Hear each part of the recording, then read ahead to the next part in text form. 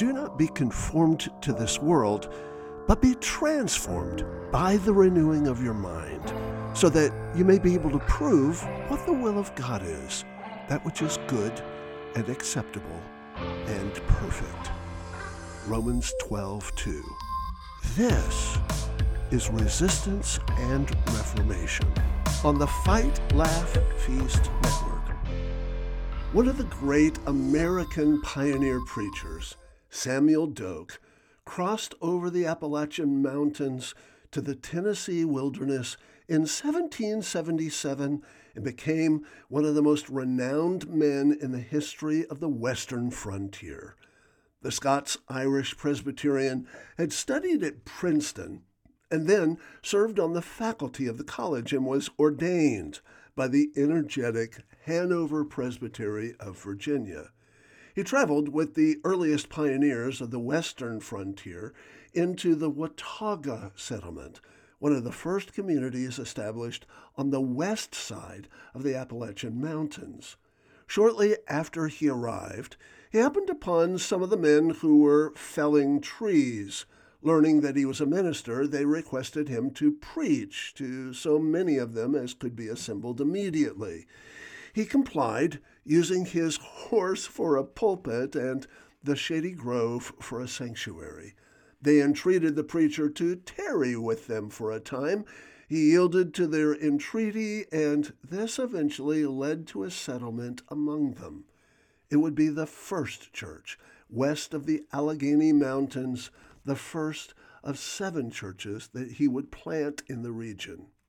Loving an educated ministry, the settlers of Watauga welcomed Doak with open arms. He trained and discipled young men and women, offering wise and godly counsel to the leaders of what would ultimately become the fledgling state of Franklin. Doak built schools with the same industry with which he pioneered churches.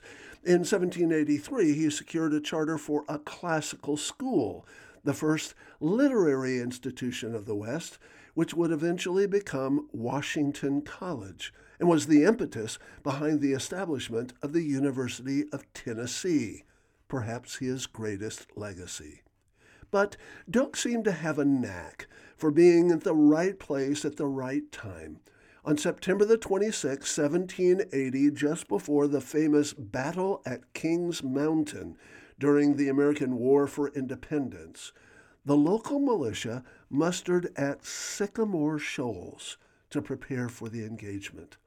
Before the men marched into the pages of history, Doak was asked to preach a sermon to the ragtag army of patriot farmers and frontiersmen.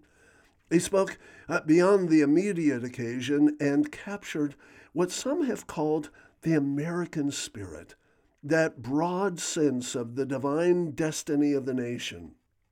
It's not hard to picture the faces of those buck-skinned volunteers, many standing with their families, hearts stirred by the power of the pastor's words.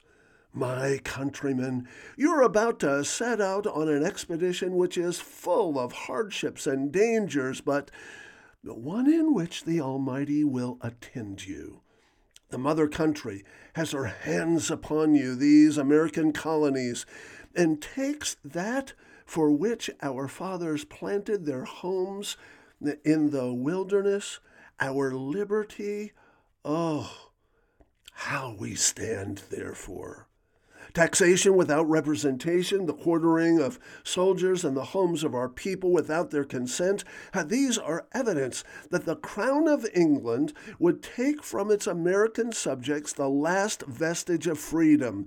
Your brethren across the mountains are crying like Macedonia unto your help. God forbid that you shall refuse to hear and answer their call, but the call of your brethren is not all. The enemy is marching hither to destroy your homes.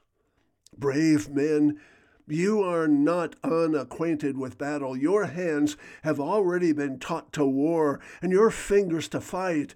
You have wrested these beautiful valleys of the Holston and Watauga from the savage hand. Will you tarry now until the other enemy carries fire and swords to your very doors? No, it shall not be. Go forth then, in the strength of your manhood, to the aid of your brethren, the defense of your liberty, and the protection of your homes, and may the God of justice be with you and give you victory. And then, with hats removed and heads bowed, each family huddled tightly together as the men heard Doak lift up a prayer that men destined for battle would quote for generations to come. Almighty and gracious God, thou hast been a refuge and a strength of thy people in all ages. In the time of sorest need, we have learned to come to thee, our rock and our fortress. Thou knowest the dangers and snares that surround us on march and in battle. Thou knowest the dangers that constantly threaten the humble but well-beloved homes which thy servants have left behind them. Oh, in thine infinite mercy, save us from the cruel hand of the savage and the tyrant.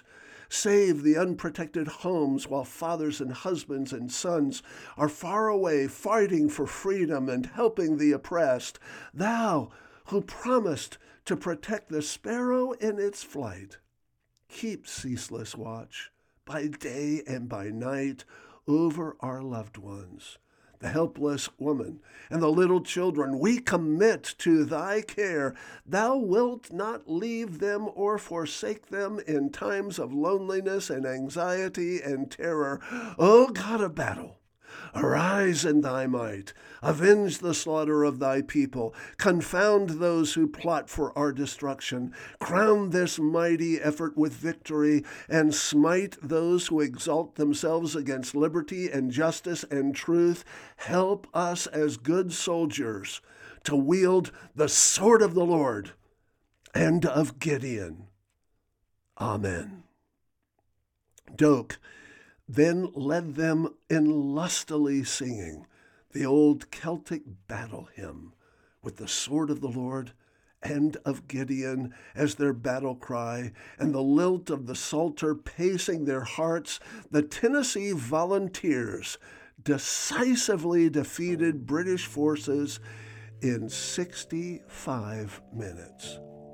It proved to be one of the most significant victories in the Southern theater of the War for Independence, and virtually assured George Washington's eventual triumph at Yorktown.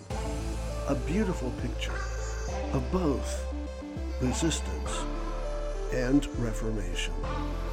I'm Geoege Grant on the Fight, Laugh, Feast Network. For more information and for resources, go to Geoege Grant.com.